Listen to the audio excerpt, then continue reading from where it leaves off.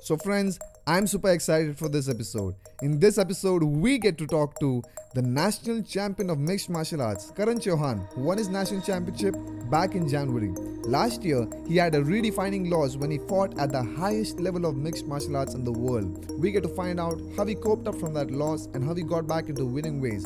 He also talks to us about why he chose this career where he gets punched in the face badly and he gives back as badly.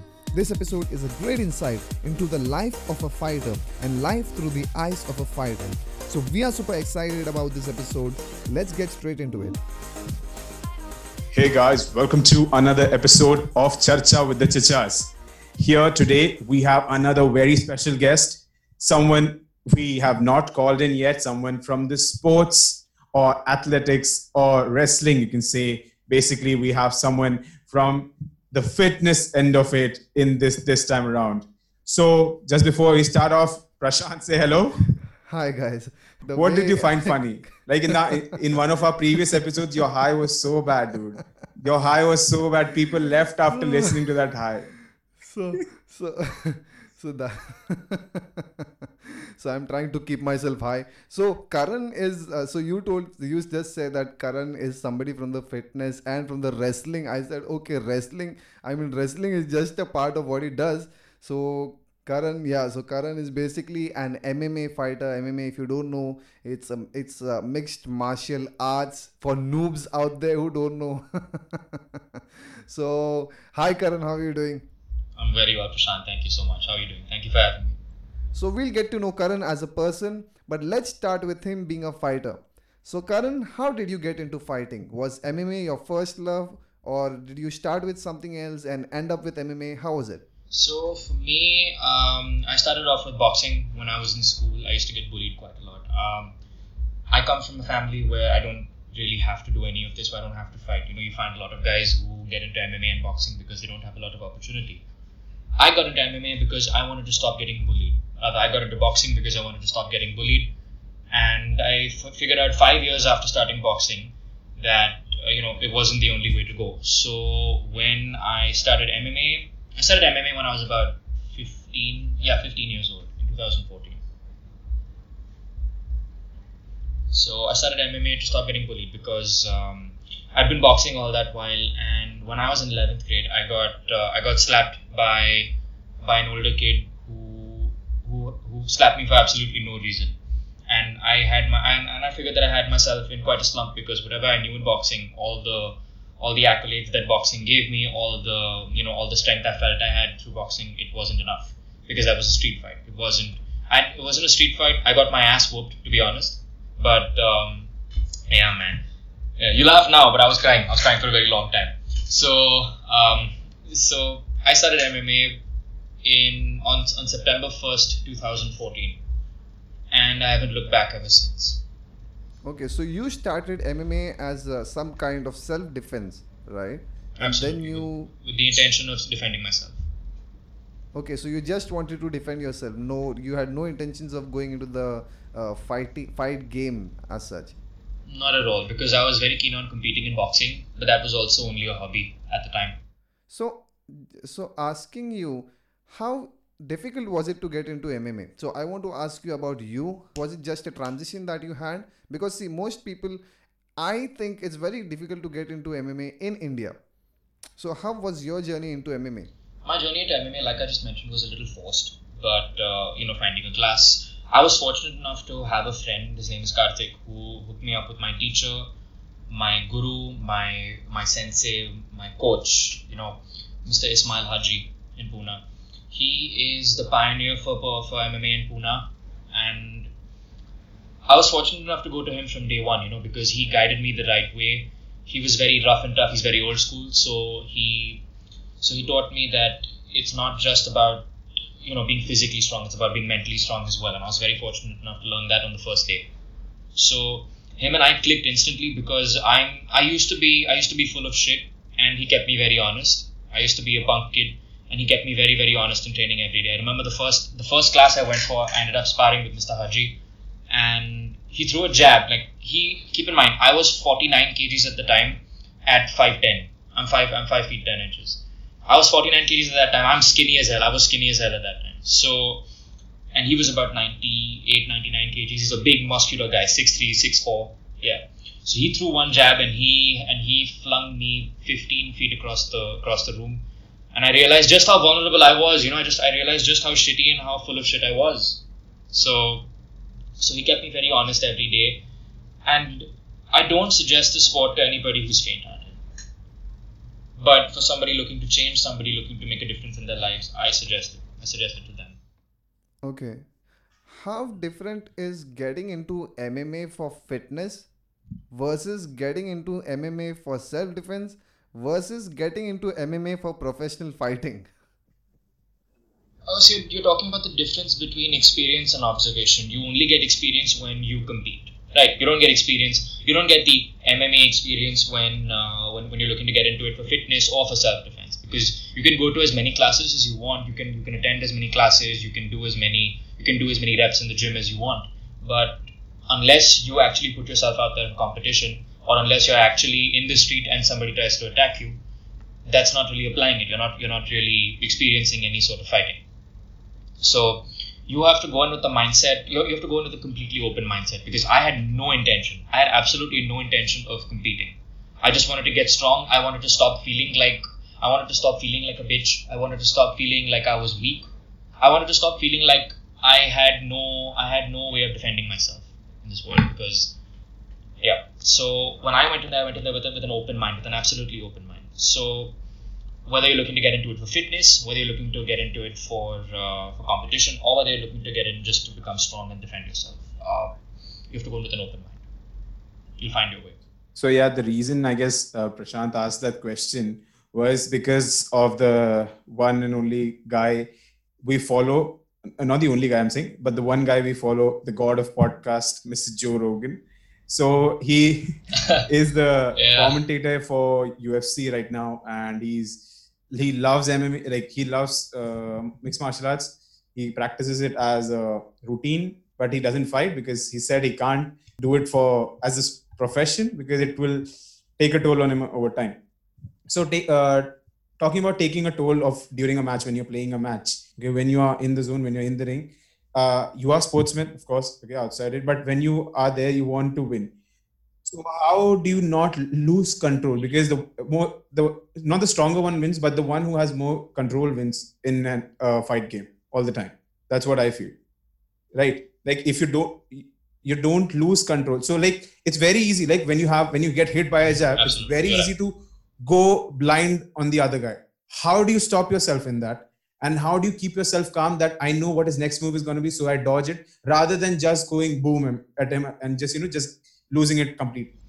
I like to explain this as being in a long-term relationship, right? So when one of you all is too emotional, or if both people are very emotional, there's not going to be any good outcome from it. One of them is always going to end up getting knocked out.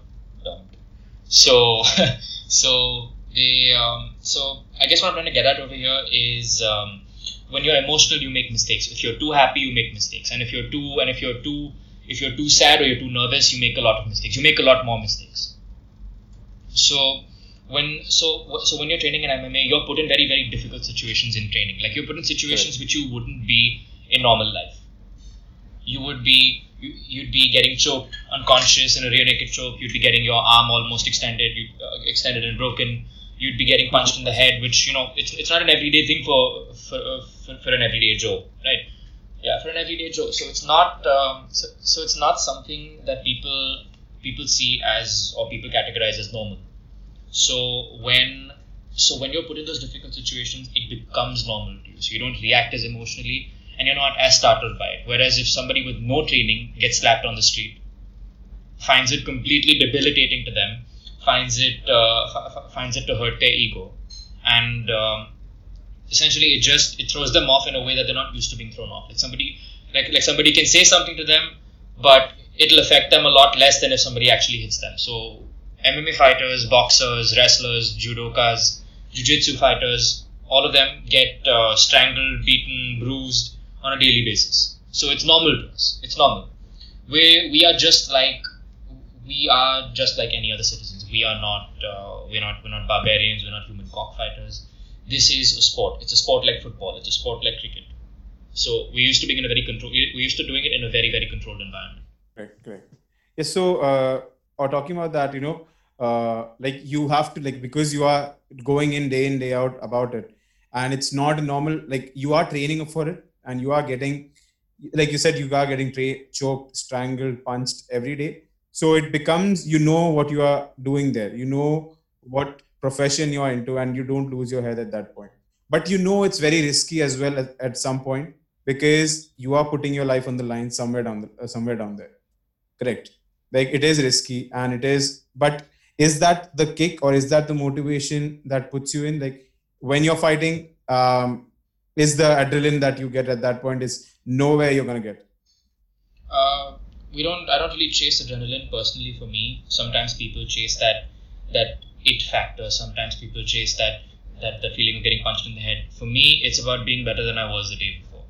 For me, it made me be very honest with myself. It made me see everything not at face value, but it made me dive into why is this happening, for what reason is this happening. It made me question a lot of things in the right way. Mm-hmm. So I learned to not take everything at face value. I learned to deeply analyze everything. I learned to train for things. And that's what it translated into academics for me. Like I learned to study for exams because I didn't want to be caught off guard. In the most literal sense, training for a fight is like preparing for an exam, because if you don't study, you're going to be caught off guard. For most of our listeners, I guess most of our listeners are all students, younger. You guys have access to younger audience, so they understand that when you go in for an exam underprepared or unprepared, you're going to get caught. You're going to get caught cheating. You're going to be exposed. So when you go into a fight, and if you try to bullshit your way through a fight, you try to bullshit your way in training, it's going to keep you honest 365 days of the year, 24/7. So to be honest with yourself, you need to be able to look at yourself in the mirror and say, okay, am I better than the day I was before? When I was the day before, beg your pardon. So that's what I chase. And when and so now you said this makes you better each day, right? You want to be better than yesterday. You want to be better than you were. Okay. Now going down in the professional way, when you're fighting, you want to be the best there. Like for example, if it's a tournament, you obviously want to win the tournament. You go there to get gold, right? Go there to get promoted to another high level tournament, or you want to play in the highest levels. But when you lose, okay, when life gives you a reality check. See, for example, when you go into a competition, you think you are the best. That's how you have to go into the competition. That's the spirit you have to take it. But when things give you a reality check, okay, they give you a quick reality check. What kind of conversations do you have with yourself?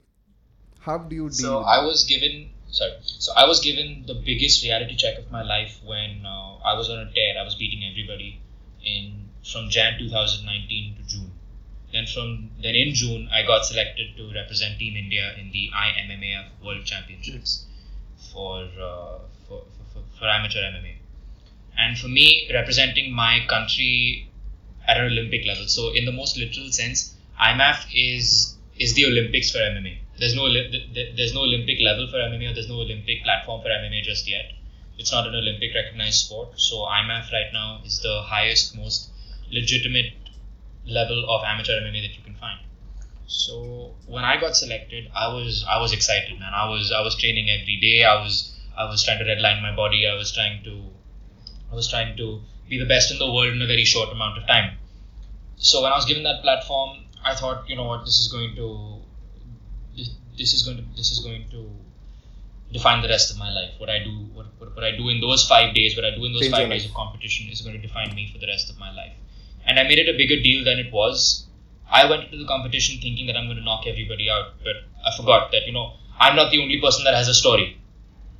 Where I'm going is the highest level of competition in the world. So in my first bout, I got matched up against Ahmed Ghazi Magomedov from Russia, who was the Russian national champion. He's a very, very high level wrestler, from what I heard about him. And when I was standing across the cage from him, he didn't look very intimidating to me. because he was this soft spoken, hello, yes, okay, very, thank you so much, everybody, okay, come on, let's go. He was very shy, he was very to himself, but it was a complete 180 once the referee said, are you ready, fight. It was a complete 180. He picked me up and ragdolled me for 1.5 rounds, and I felt, in the most literal sense, I felt what it was like to be Dustin Poirier when he fought Khabib, because I was a boxer, I was a striker going up against literally the best in the world. Like, Ahmed went on to win the world championship. He went on to win my division. He became world champion. And when you talk about a reality check, when I went into that competition, I thought, you know what, I'm one of the bigger featherweights over here, because there are a lot of guys that were a lot smaller than me. So I thought, I was a lot bigger. I'm going to be physically stronger. And I was a little physically stronger than Ahmed, but he was just technically levels and levels above me. I had the size advantage, but he was just technically levels and levels above me, and there was nothing I could do about it. Wherever I went, he was 3 steps ahead of me. Whatever I did, he had a plan A through Z for it. So I realized just how underprepared I was for a competition at that level. So when I came back to India, I thought, man, this is not, like, the level of competition in India is not close to what it is out there in the world. Yeah. Right above our heads, Russia, they are the best in the world. Yeah, they are the best in the world. Right now, they have the strongest program. They have the strongest program for amateur MMA in the world, in my opinion. Even far exceeding Kazakhstan, far exceeding the US, far exceeding Canada, far exceeding any of those countries. Russia. Yes. So, because one of Joe Rogan's episodes, okay, he got in this guy, I don't remember his name, but he said, if you look at Russians and if you compare US, the difference is the US guy always looks big. Okay, the US guy comparatively looks bigger, much bulkier. Because what happens is, he says that when you work out, you shouldn't be sore the next day. So he says that if you can only do 5 push-ups, just do 5 push-ups. But the person, 10, do 5. Correct? Mm-hmm. Sorry?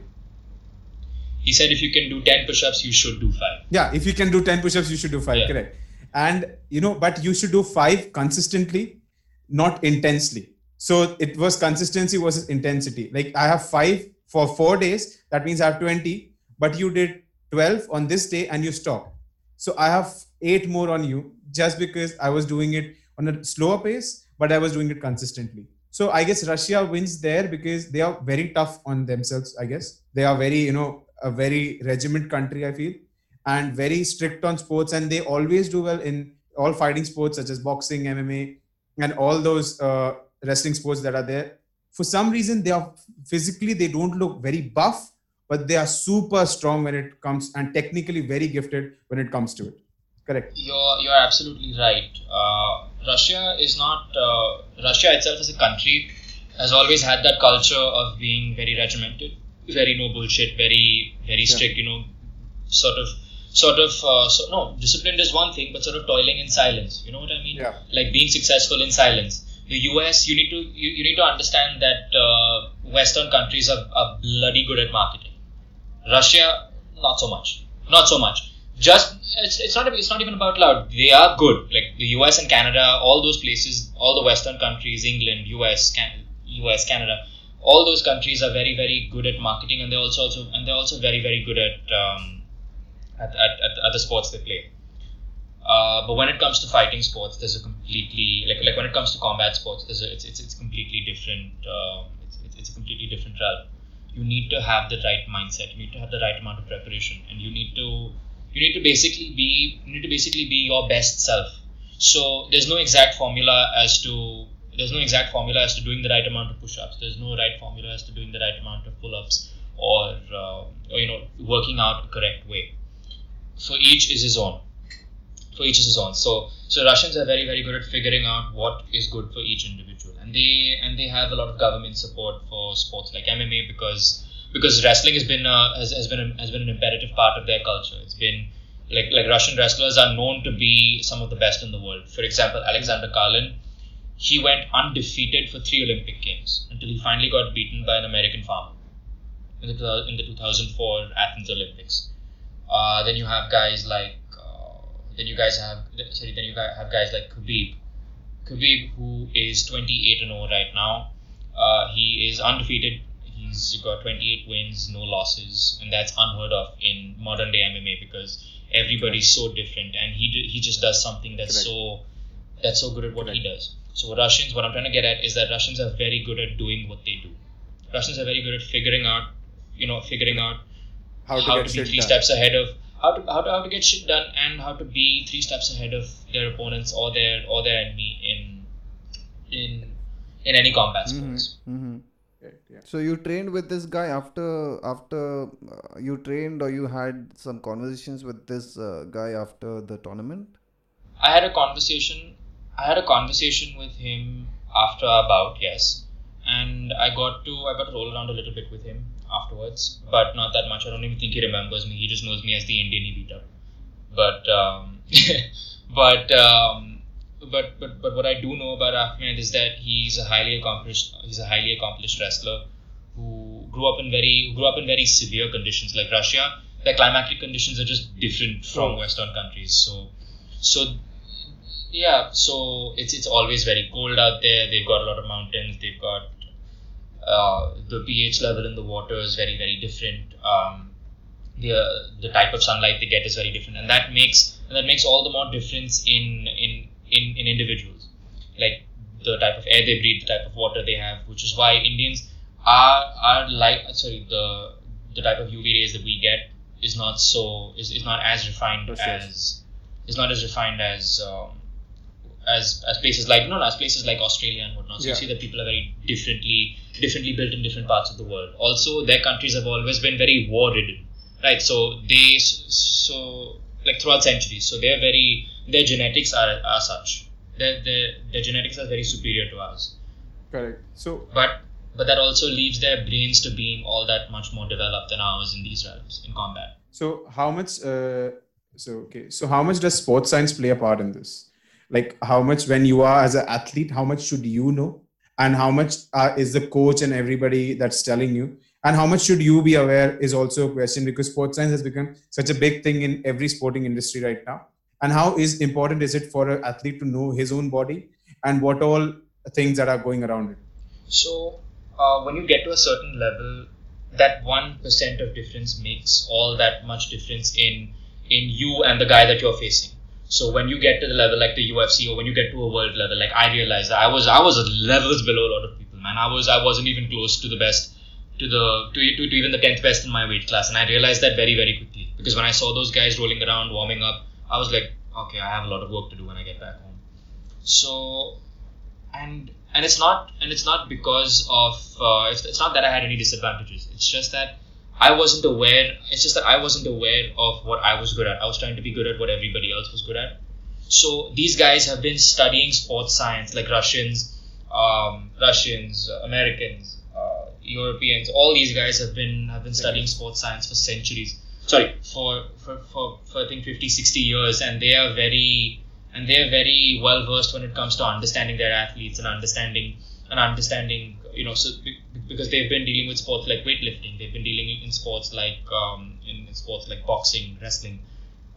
So a lot of the sports that Indians are not all that well known for, like we're known for cricket, but we're not known for anything else. Mostly, you have only a handful of athletes that are good at anything else. So sports science has made leaps and bounds, and it's reached amateur athletes as well. So I feel it makes all the more. Difference in the world for an amateur athlete to have a sports scientist that he works with. It's important to have a coach who understands body mechanics. It's important to have a coach that understands when you need rest, when you don't need rest. Because in the old days they used to do 100 pull-ups for the sake of doing 100 pull-ups. So guys are training a lot smarter now. So I feel that's very essential. So you see guys like Usain Bolt. He trains he used to train very smart. Like he had all these sports scientists around him. He had a lot of nutritionists around him. So also nutrition is a big part. You talk about sports science. Nutrition is one of the things that fits into the formula of an athlete. What you put into your body, you get out of it. So sports science is very essential for any athlete now looking to get to a certain level. Right. So I just wanted to get with this you talked about Usain Bolt, like he was super smart about his body. He knew when his body was aging. He knew when he had to slow and stop. The last race that he had, I think he won bronze or something. I think Silver, he won silver, bronze silver. He'll, or silver. So he knew exactly when he was going to stop. When he should have stopped, right? He knew that. That's so cool. Now coming to your fighting, how exactly do you define your fighting style? Is it striking? Is it grappling? Is it wrestling? So I'm a boxing-based fighter. So I've always been striking all my life, but I've recently, and by recently I mean a year and a half ago, gotten in love with jiu-jitsu. Like I fell in love with jiu-jitsu because I met this one guy who showed up at my gym, at my coach's club, this Haji Combat Club. His name is Sean Loyal. He trains out of Warriors Cove in Gurgaon. So he was going to college. He was going to Symbiosis in Pune, which was a different campus from mine. He met me and he said, I compete in jiu-jitsu. Do you wanna roll one? So I said, okay, fine. So him and I, he came to my gym for that day, and him and I went through this one striking session. So I thought, okay, fine, he's a decent striker. He's very, very good. The next week or that weekend, I took him to the gym I was currently going to, and we did one round of jiu-jitsu, and that was my first realization of just how inferior I was on the ground. And jiu-jitsu was this sport and Sean's a smaller guy than I am. Like he weighs, on a good day he weighs about 64 kgs. He's a small guy. So, and yeah, he fights at 61 kgs. So, he strangled me. He almost broke my arm. He manipulated my my body in ways I've never been manipulated before. So it was very so it was very baffling to me. I was like, oh shit, who is this guy? So I had somebody that was like-minded. I had somebody that was, I can't say like-minded. He was sort of levels above me even in terms of mindset. So I had the gift in this training partner because a couple of months later we both bought mats and I used to go to his apartment and we used to roll. So whether it was 8 o'clock at night, 10 o'clock at night, sometimes 11 o'clock at night, I would go to his house and we just put in rounds and rounds and rounds and rounds. But he'd also know when to stop, So it also answers the question as to finding training partners that you can trust, because you get injured in training a lot if you're training with the wrong kind of people who are looking to prove a point with you. Sean was not one of those people. Sean was someone that helped me get better every day, that helped me understand jiu-jitsu a lot better. And before I met Sean, I had one win and I had about 2 losses. So I was 3 fights in, I had a losing record. So once I started doing jiu-jitsu, I met Sean in 2018. We trained for a couple of months, and at the start of 2019, I just got so much more comfortable on the ground. I went on a tear in 2019. At the end of 2019, I was 8-4. I was 8 wins and 4 losses.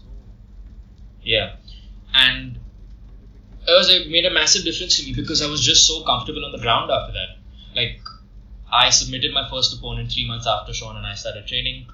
And mind you, I knew nothing on the ground 3 months prior to that. Nothing, absolutely nothing. If I ever got taken to the ground, both my losses before that were when I lost on the ground. And then after that, I fought 2 bouts in which I faced, out of which one bout I faced a wrestler, but I was just so comfortable on the ground because of Sean, because of Sean and I working together. I was able to knock the guy out in the 3rd round because I got the other guy tired and he shot from a long distance and I knocked him out. Congratulations. And then after that, I got the call for the Indian national team. So I figured, okay, fine, something was working. And then after I got my ass whooped, in Bahrain by my Russian adversary, I went on to win my first gold medal in the MMA India Nationals in January of this year. That's pretty cool. And I ended up, thank you so much. And I ended up tapping out all 3 of my opponents via armbar. Wow. So from not knowing jiu-jitsu, something you learned just in 2018. Exactly. So from not knowing jiu-jitsu just that year prior, the very next year I went on to win my first gold medal and tapping all 3 of my opponents out. Wow, that's cool. Yeah, super cool. Thank you so much. So now, when you got into MMA, you just got into for defense. You just told us. So when was that switch when you understood that you wanted to fight? all your that you wanted to do fighting as a lifestyle? Is there any event as such, or does it happen progressively? Because see, Was it what the happens slap? is people. Was it the ass whooping? The slap that I got in the 11th grade, no, that was that just sparked my desire to become stronger. Mm-hmm. That's it. I had no intention of competing after that. I had no intention of being at the level I am right now. You know, I'm not at a very high level, but I am at some level right now. I'm at one of the highest levels that I can be as an amateur in this country. But I'm looking to get better. So that slap didn't really motivate me to start competing. But so to answer your question, Prashant, the desire to start competing. I started competing as a goof, like in 2017, I believe. Yeah, 2017. Sorry, 2016. 2016, I competed in my first junior tournament. Okay, and I remember the rush that I got because I've been competing in boxing, all this while. So I was used to a very different kind of distance control, a very different kind of environment, very serious environment in boxing. Yeah. And in MMA, it was just this completely different dynamic where it was just so many different weapons I could use, and I realized, oh shit, this is something I could actually do. So when I competed, I lost that first fight. I lost that first fight as a junior, but I ended up getting a certificate, and that sort of remuneration in a way, like that sort of that special prize they name it for a person who loses, you know, so to make the guy feel better. But it made me feel better. It made me feel like I achieved something. It made me feel like I went out there and gave it my all, as compared to going into a boxing bout and getting your ass whooped and not getting anything for it. So I felt, okay, fine, I'm getting something from this. I'm getting some sort of recognition for this. I'm getting some sort of I'm getting some sort of platform to showcase my skills over here. So after that, I competed in my first senior nationals. Now this is where I lost my first two fights. Like, this is where I started losing my first two fights. I went from juniors because the juniors was not like it wasn't half as competitive as senior competition was. So when I made the transition to the senior ranks, I ended up facing this one guy who I was 17 at the time. So I ended up facing this one guy from where was this? From Jammu and Kashmir. So this guy was a national level wrestler. I forgot his name for the life of me. I can't remember his name, but he was a national level wrestler. So I thought, fine, he's a wrestler. I'm going to kick him in his head. I'm going to knee him to the body. I'm going to punch him. Nothing doing. This guy took me down. Smashed my face in for 3 minutes. And at the end of the 3 minutes, and as the 10-second clapper went off. So at the end of every round, when there's 10 seconds left in the round, there's a clapper that goes off. It goes like that. So at that clapper, I just thought, fuck it, this is not going anywhere. I can't beat this guy. I tapped. And then Jan of 2017, in the first round, I was out. I bitched out in the first round. I tapped out in the first round, because I didn't have a lot of mental fortitude at the time. So after that, in 2017, I trained like a man possessed for that so-called comeback fight, or whatever you want to call it. Yeah. So you was 0-3 by that time? No. By that time, I was 0-1. Okay, 0-1. And then when I got to this January fight, like Jan of 2017. So this tournament was in September. And I fought in Jan. I fought a couple of months later. I was prepared. I was as prepared as I could be. And after that, I faced this one complete nobody who was not good anywhere, who was not good on the ground, not good on his feet. He just looked very tough, and he just looked like a ruffian. So when we got in the cage, I thought I was going to beat him. But when the referee said, "Are you ready? Fight!" I thought, "Oh shit, I'm not ready." And by that time, it was too late. And before I knew anything, this guy threw a kick. This guy head kicked me. I tried to kick him in the leg. It didn't work. Like my body just completely spazzed out. And then there was this barrage of punches coming at me. And then I just covered up and I fell. And when I looked up, I could see 3 of everything and 3 of everybody. And by that time, the referee had pulled him off me, and I was 0-2. So at that time, I went into I was very low all the time because of that. I was very low because I thought that, okay, fine, this is something new, but I'm not very successful at it. Then I devoted my life completely to training. In my 12th grade, I didn't really fare very well with academics, so I had a lot of time to train. I went to open school. So it's kind of hard for me to talk about. I'm sorry. But I started working for my parents for a year. I took a year off between my 12th grade and going to university. university. So I was working every day till 4 or 5 p.m. from 9 o'clock in the morning, and I was working in real estate. And after that, I would go train. I would train, just train, get my mind right. I don't know why, but I just couldn't get my mind right again until I went to Thailand in December of 2017, and I started and I trained for about 25 days over there.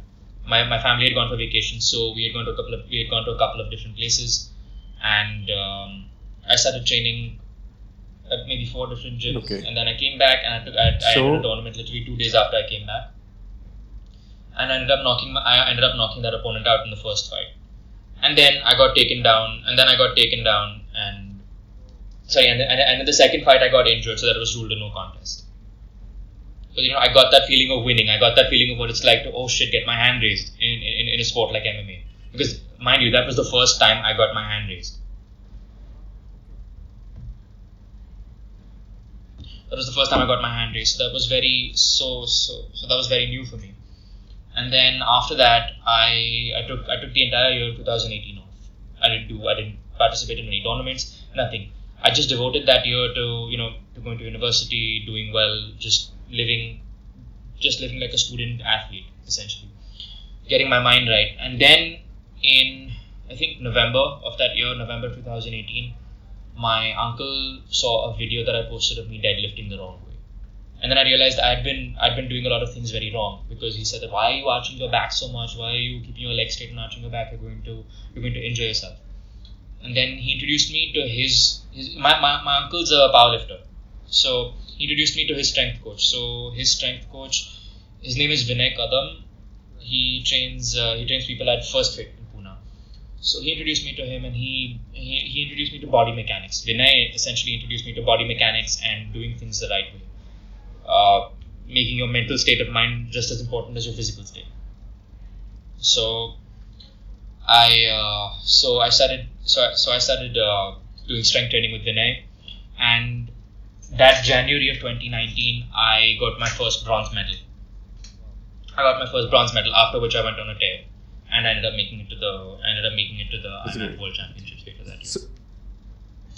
So refining my jiu-jitsu, refining my ground game. Sorry, I'm speaking so much. It's okay. But refining my jiu-jitsu and refining my mental training and refining my strength training is something that I hadn't done before. So that got my mind in the right place. And fortunately for me now, I have everything. I have all the puzzle pieces together, and I'm planning to move ahead in my life as well. Yeah, absolutely. Yeah, so when you lose, it's very essential that you put your shit together. You get things together. You think straight, right? It's very essential that you think straight. How do you follow up that? So losing, it's the lowest low you can feel, because you just got your ass whooped in front of people. You feel like the smallest, most weak version of yourself. Even more so is when you get. You are strong. You are still strong, but you feel very, very weak. You feel very, very. Think about it this way: when Dustin Poirier lost to Khabib, Dustin Poirier was literally ranked number 1 in the world. Khabib was the champion, but Dustin Poirier was why I mentioned Dustin Poirier so much is because he's one of my idols, and I absolutely love him. I see a lot of my fighting style and his fighting style, because we're both boxers. So getting back to the point, winning is the highest high and losing is the lowest low.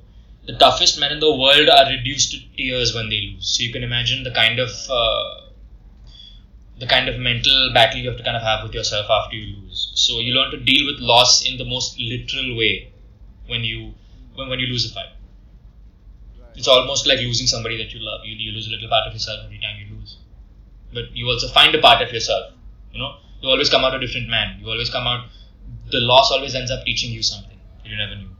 That loss to the Russian guy, that loss to Ahmed, sparked this desire in me and helped me win my first gold medal.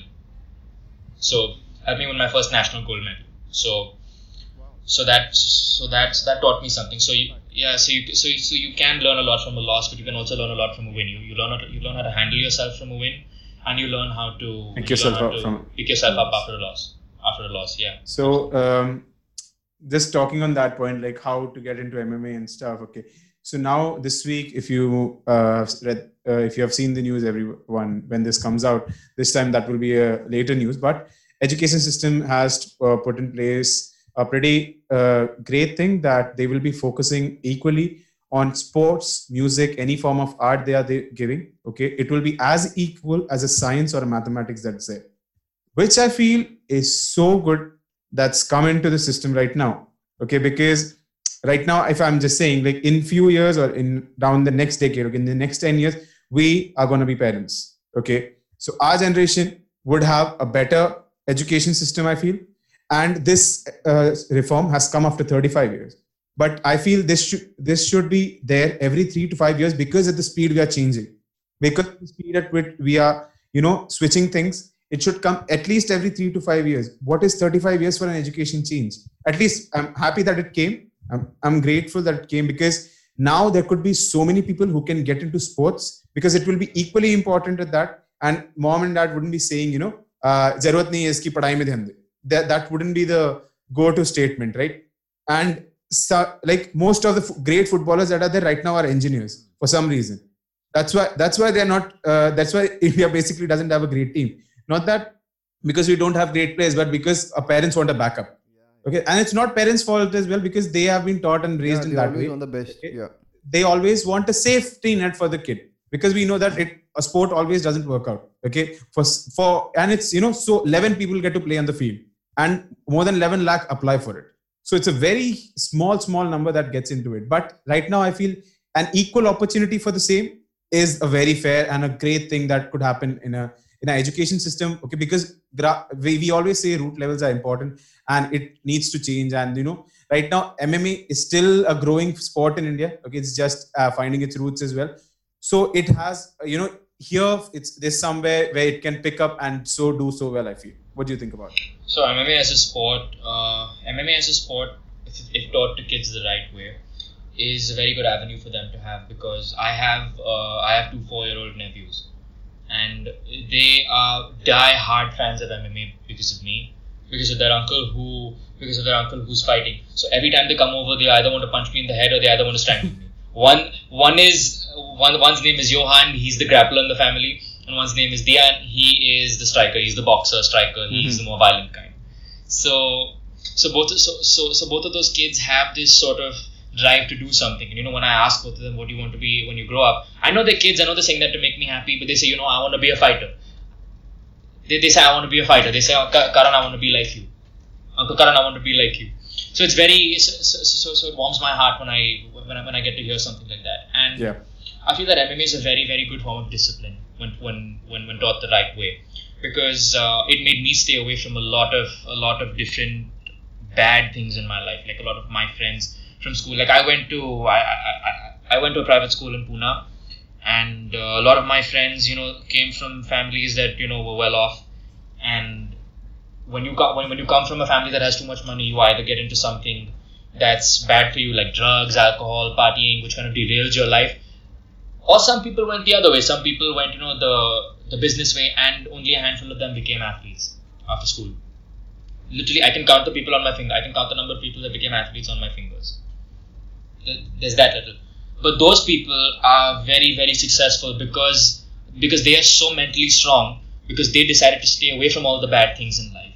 So when you have a sport like MMA that keeps you so honest, that sort of makes you want to take care of your health in a way that no other sport can, because unless you take care of your health, you're not going to do well. In training, you're not going to do well. In life, you're not going to feel good. You're not going to be good. So I feel that we could have used this. Like our education system, our generation of schoolgoers could have used it. 100%. Could have used this new implementation of music and of sports. Like if you don't already know, I used to play in a lot of bands growing up. I played lead guitar for a lot of bands growing up till I was 17. You've got 3 musicians here then. What do each of you play? I have to ask. Sorry, I have to.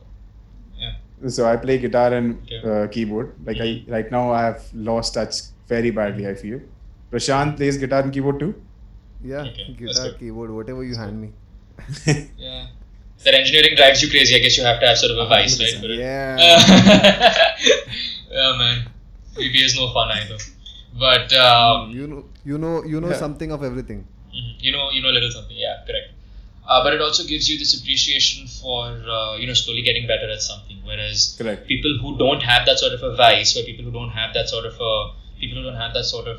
Talent. a hobby, but when like no a hobby, Yeah. if you need something to keep you busy besides your studies. You can't go crazy burying yourself in your books unless you like to, unless you're into a hobby like you like to read, or you like to research, or you like to journal, you like to journalize. So I feel like everybody needs to have a hobby, and sports and music is a very, very good hobby. So I'm very, very glad that people are, or rather the education system is taking a turn towards that right now. I feel it gives the kids to be mentally healthier as compared to just being academic brainiacs and committing suicide over exams Absolutely. that they fail, because you hear about that a lot. And people who have hobbies grow up to be far more successful than people who bury themselves in their books and go through life by the book. That's my opinion. I may be wrong in certain people's eyes, but that is my opinion. I'm sorry. Go ahead. That's right. Like, you need to have something to blow off steam somewhere, right? Absolutely. Like you are a professional MMA fighter, but sometimes you don't want to do it. Like, there are like, sometimes you say, I won't do it for 3 days. I'm going to take off. That time you go for music. You go back to your guitar. You just sit back. You listen to music, or just relax in some way or the other, because you always need to blow off some steam in ways that is not norm. That's, you should have a hobby so that you'll enjoy it. Okay. Because as this is our hobby, we're also working, but this is our hobby right now. We love talking to new people. We love getting to know them and learn from them so much. Okay. So getting to that, I'll ask personal stuff here. So what's your support system like? What's your support system? Because you can't do this on your own. Like, we can't do this on our own. We need a support system around us. And how important it is to have a support system, and who are the important key components in those support system for you. Because to get back into winning ways, or to get back to yourself, just like you said, mental health, and you said it's very tough to rebound from a loss. So sometimes you cannot do it all alone. So how Like keeping on important, yeah, so how important is the role of a support system? Do you do it all by yourself, or you open up to certain people so that they can help you grow? See, I'm not a very open person like that. I'm very reserved. I don't socialize too much. I don't party too much. I don't have a lot of friends, but that's by choice. Like, I don't have a lot of friends by choice. I avoided a lot of people growing up because of the things that they were into. But but the people that I do keep close to me are very, very, very close to me. I only have a handful of friends that I keep close to me. I have as many friends as I can count on my fingers, and they're very genuine people.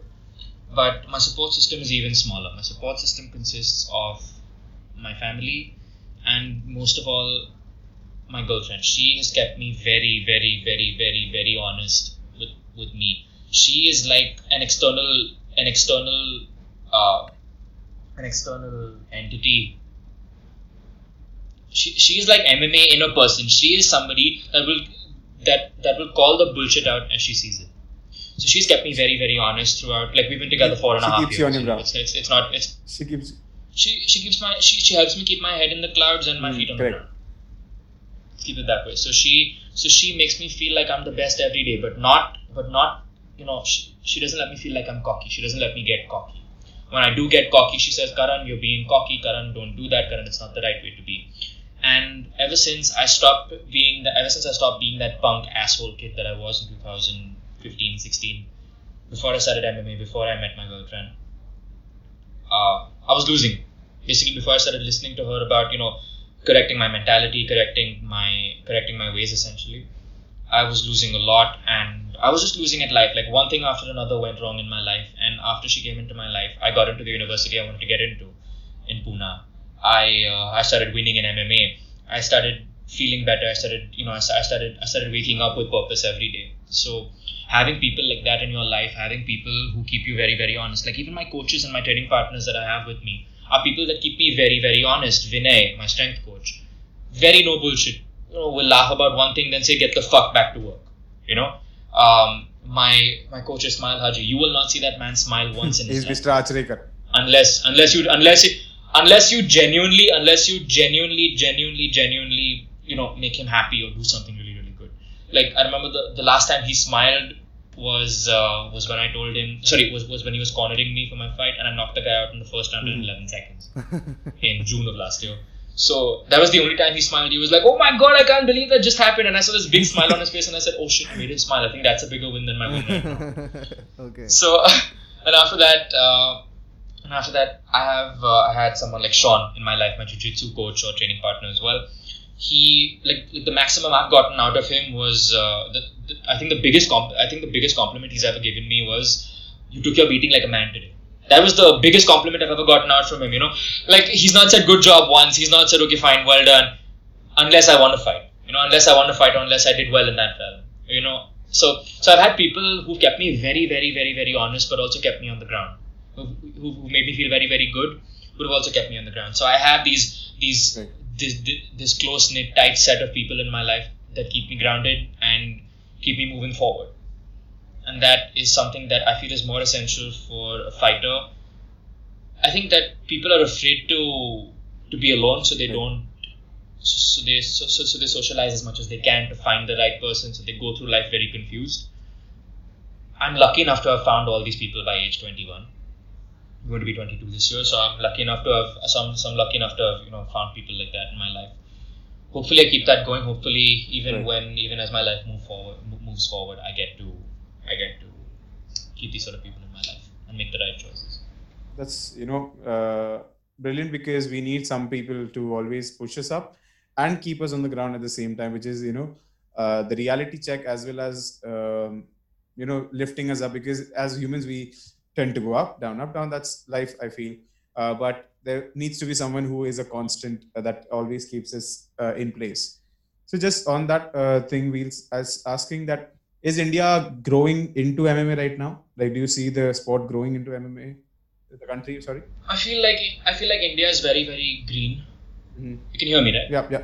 You can hear me, right? Sorry. So I feel like India is still very, very green when it comes to MMA, but we've made tremendous leaps and bounds when it comes to the sport since the year 2010, because back in the day it was a sport that not many people knew about.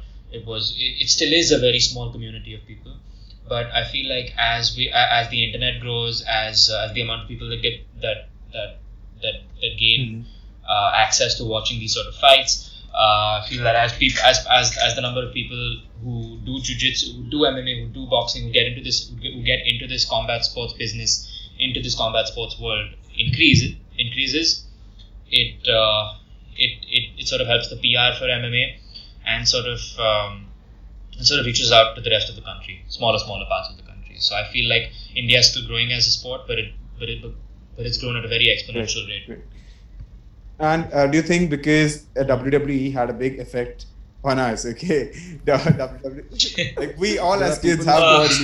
Yeah, people still believe WWE is real. Yeah, and like we all have seen that. Okay, we all have been there. We all have seen Triple H and Undertaker and Shawn Michaels and everything. Like Still makes me smile when you talk about that, because those are the good old days. Talk about it. Yeah, like that was at least you watch those fights and you really like it. You'll rewatch them right now.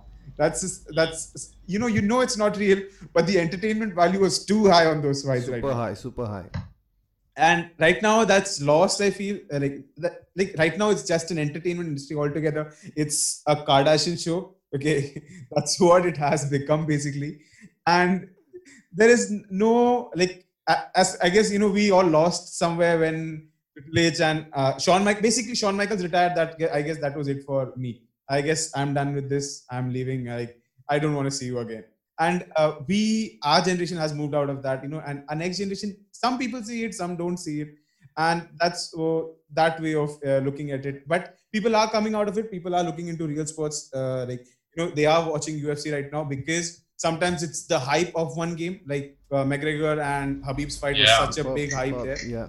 And the other one was Habib's fight with the one guy who just lost in the first round itself. He was like, what's going on? What's going on? Boom. He lost in that game.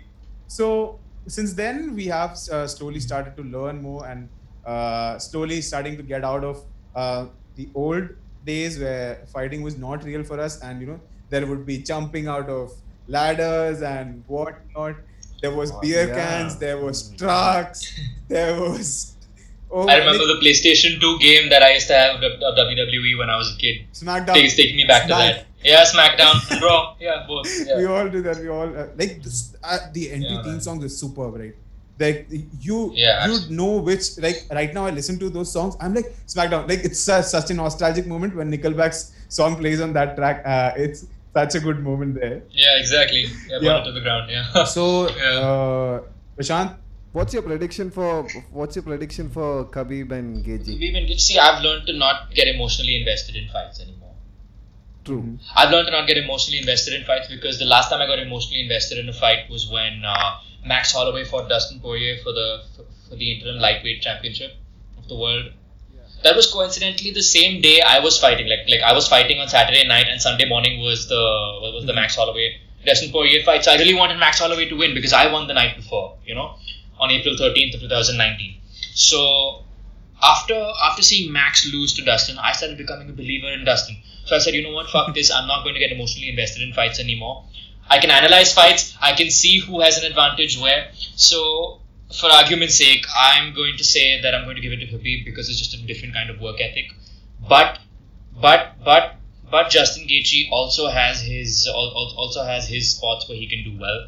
For instance, he's an incredible scrambler. He used to wrestle back in high school. He was a 3-time NCAA national champion, or I don't know his exact accolades, but I know that he was a very, very high level wrestler. And I know that his work ethic. So I know that, and I also know that his work, his output is also second to none.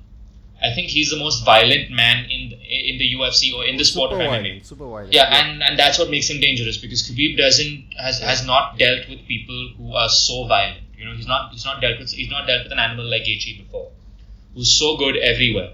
But Khabib is another. Should I say Ahmed Gazimagomedov is like Khabib. He's just so good at what he does that he can absolutely shut down anything that anybody's good at. So he knows what he's good at, and he knows he's going in a certain direction. He knows he can adapt in that way. So it's a very hard fight to call. But if I had to, since I love Khabib as much as I do, I think I would have to give an edge to Khabib, just for argument's sake. I'm not taking sides here again, but for argument's sake, I think I'll have to give it to Khabib. The last time I got disappointed in a fight was Gaethje Ferguson. Oh man, don't even talk about that. Oh God. Oh man. I knew from the moment the fight was booked, I knew Ferguson was going to get messed up very badly because he was preparing for somebody who was completely different. Now I believe that he would have at least have a good chance of winning against Khabib. Okay, he would have had a very good chance. But the moment the Gaethje fight was booked, I knew because this guy has waited so long to get a shot at the title, and then somebody comes up for the interim title. I knew that was not the right thing to do. And Gaethje came out with a superb plan. Just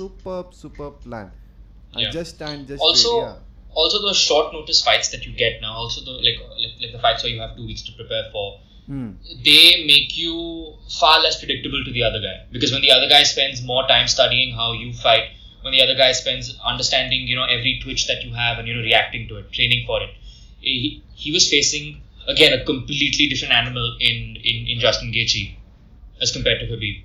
So adapting to that sort of a person becomes very, very difficult because Gaethje didn't come out as violently as he usually does. He was more cautious, he was more measured, composed, and he was far more. He was just so composed. He was eating all those punches. He got dropped in the first round at the end of the first round by an uppercut, by I think the most vicious uppercut I've ever seen Ferguson throw.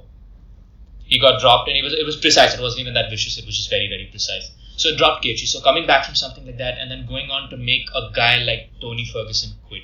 Tony turned his back in the 5th round. Yeah. He turned his back and said, "I've had enough." Right. He didn't verbally say it, but his body language said it. So the referee stopped it. It surely did. So the referee stopped it. The referee stepped in and he stopped it. And Justin Gaethje was your new interim lightweight champion. So it was good PR for Gaethje, but it was also a hugely defining moment for Gaethje. For Ferguson. I hope he comes back. I hope Ferguson comes back even more stronger. I hope so too. They are booking a fight against McGregor. Against Poirier or McGregor.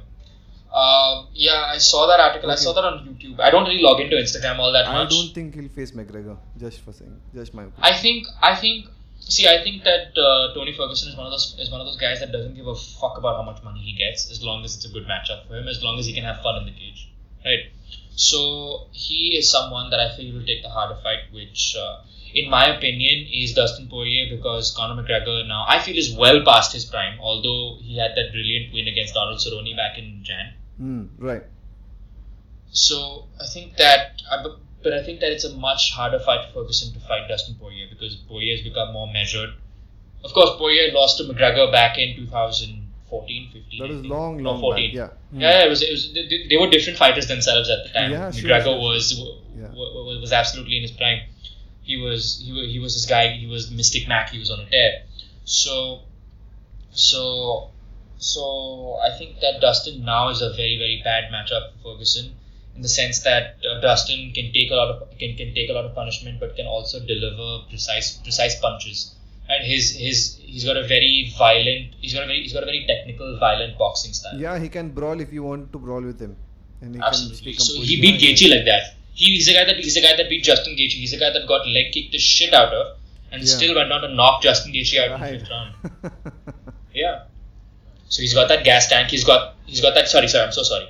He's got that gas tank to last 5 rounds, and he's got the mental fortitude to take punishment, fight off submissions. He's got a black belt in jiu-jitsu himself, like even Tony Ferguson does, but Dustin Poirier also has a black belt in jiu-jitsu, and he's got the gas tank. He's got the hands. He's got the precision. He's got the ground game. He's good everywhere.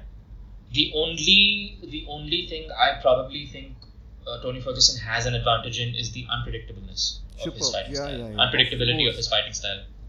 So you don't know if you're trying to take Ferguson down. You know a submission is coming at you. If he's on his back, you know you're going to eat a few elbows.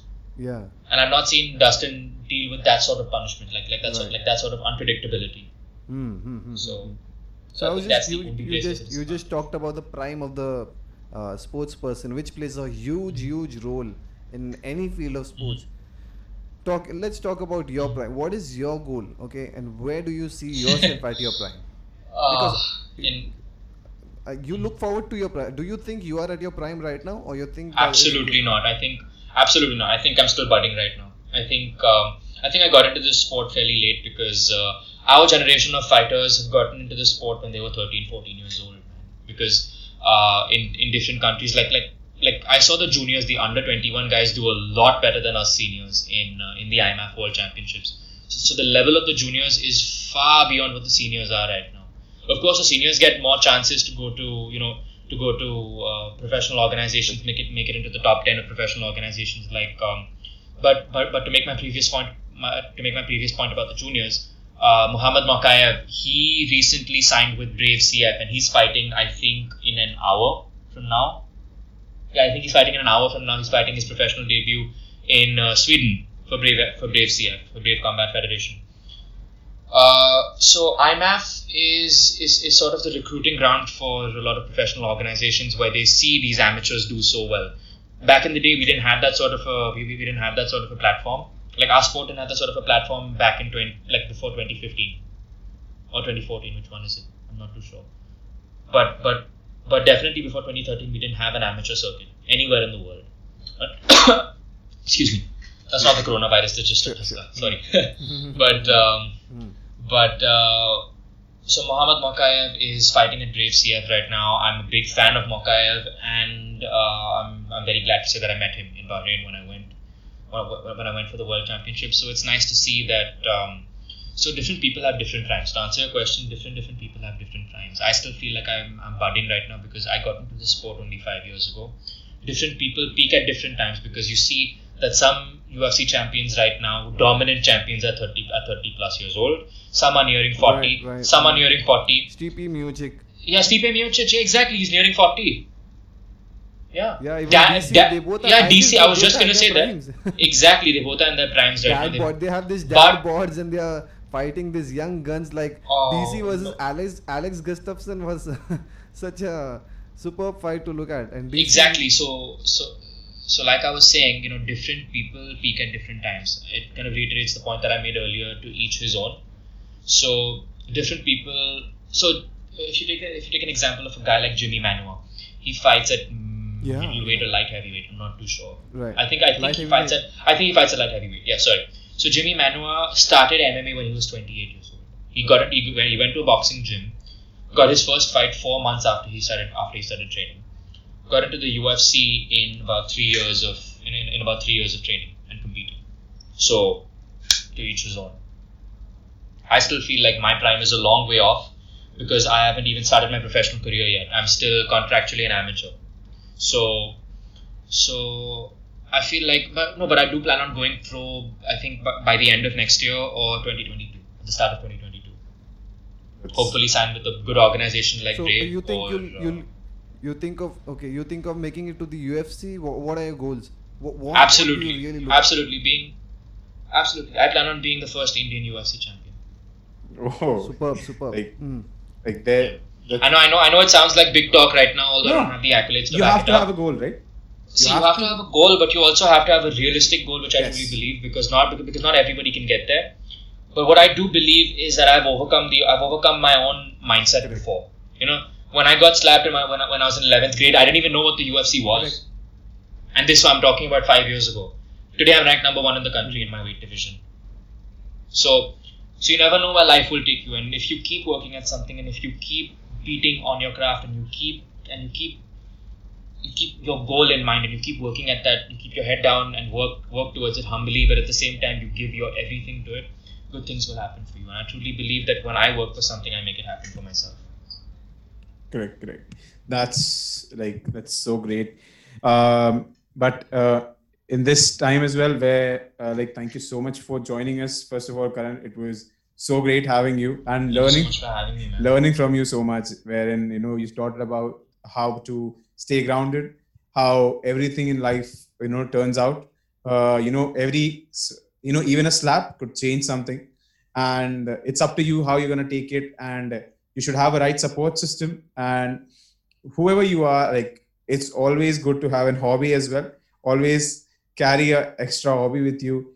And if you feel you are good at something, okay, then go pursue it. Don't just be stuck at something that you don't want to do, and just go ahead and pursue it. You will succeed and you need to put in your efforts as well. And there is so much that we learn from you. Prashant, some last few words. Yeah, it was fun to have you on the show, Karan. It was I hope fun. We'll have you on the show again when you win your UFC debut. I would love to be back. I surely hope you make it. Yeah, you make it great in life. I mean, so it was super fun with you. Thank you so We want much, to have guys. another conversation with you where we talk about the technicalities of MMA and things as such. Okay, because I think people are getting more interested into MMA these days. So we are looking to have that sort of a conversation as well. But thank you again for doing this. Karan, some last words from you. Would you like to say something? I actually would. There's 2 things I want to say. First things first, I want to thank my brand new equipment sponsor, LEW Boxing. They are a boxing. I think they're India's premier manufacturer and exporter of world-class boxing, MMA, and fitness equipment. The owner Neeraj Mahajan contacted me the other day, and I've been a big fan of their equipment for a long time, because when I was competing in boxing, I always used a lot of their equipment to train and whatnot, and I always wondered, what would it be like if I ever got a sponsorship where I don't have to worry about buying gloves and getting bags and getting essential, basically getting boxing and training essentials. So to have them reach out to me and then offer to sponsor me was a huge dream come true for me. That brings me to the second thing I want to say. To anybody listening to this right now, if you feel like you're stuck, if you feel like you are in a dead end, you feel like you don't have a way out. Times are tough right now. The coronavirus has had everybody locked up for months. Things are starting to open up again slowly. I hope that whoever decided to use their time wisely and get back to giving time to a vice that they lost touch with. Like, for instance, we lost touch with music because of the different things that we had to do. Yeah. We got back into it. I think what I'm trying to say over here is I hope that people gain inspiration from the fact that I decided not to give up, not to listen to the people that told me I couldn't do it. Because in a country like India, where you have a lot of people telling you that you can't do things. There are more people telling you that you can't do something. You have a lot of Sharma ji. Exactly. Baap re. I can't. You know, if you were here, I'd give you a fist bump right now. You know, like that's how. Yeah, exactly. Do it over the Zoom. Hashtag social distancing. But yeah, exactly. You know, there are a lot of people discouraging you from doing a lot of unconventional things. If you feel it's unconventional, but you feel like you can be successful at it, and your own parents tell you that you can't do it. Your own parents tell you, no, go study, no, go fucking wash my car, no, do your homework, sit up at night, do your homework, do this, do that, do things that you don't make you happy at all. You know, absolutely. Because yes. Again, it's not, understand that it's not your parents' fault for telling you that, because they don't know any better. But stay strong enough in your mind where you know that you want to keep working towards what you love. Because what you love, there is a time limit on doing what you doing what you can love. That's right. Sorry, doing what you can for what you love. So there's always a time limit on something good, but there's also a time limit on everything that's bad. So just know that whatever bad thing you're going through right now, it will pass because it has a time limit. But also know that whatever is good in your life also has a time limit. So grab it with both hands and make something out of it. Thank you so much, Karan, for joining us. Thank you, Eric. Thank you, Prashant. This episode of Charcha with the Chachas. And thank you, Prashant, for joining in as well, my dear co-host. So guys, if you loved this episode, keep following us on any podcast app that you listen to us. I'll just name it quickly. Just Google Charcha with the Chachas. Yes, or just Google Charcha with the Chachas and listen to us Spotify, Google Podcast, Apple Podcast. Anywhere that you're listening, just subscribe to us or follow us so that you'll get a notification every time we post. We put out an episode every Wednesday so that you can listen to us. We are bringing on so many different guests every week. And thank you so much if you're listening to us till now, okay? If you're putting your hard time, okay, and listening to us, thank you so much for that. And if you like this episode, do share it with your friends who love sports, okay, who want to get into fitness, who want to get into MMA, and who want to get into sports in general. So this has been a great experience for me, Prashant, and Karan, I hope as well. So until next time, from me and Prashant, that's it from Charcha with the Chachas. See you. Bye-bye. Cheers. Thanks, guys. Thanks, man.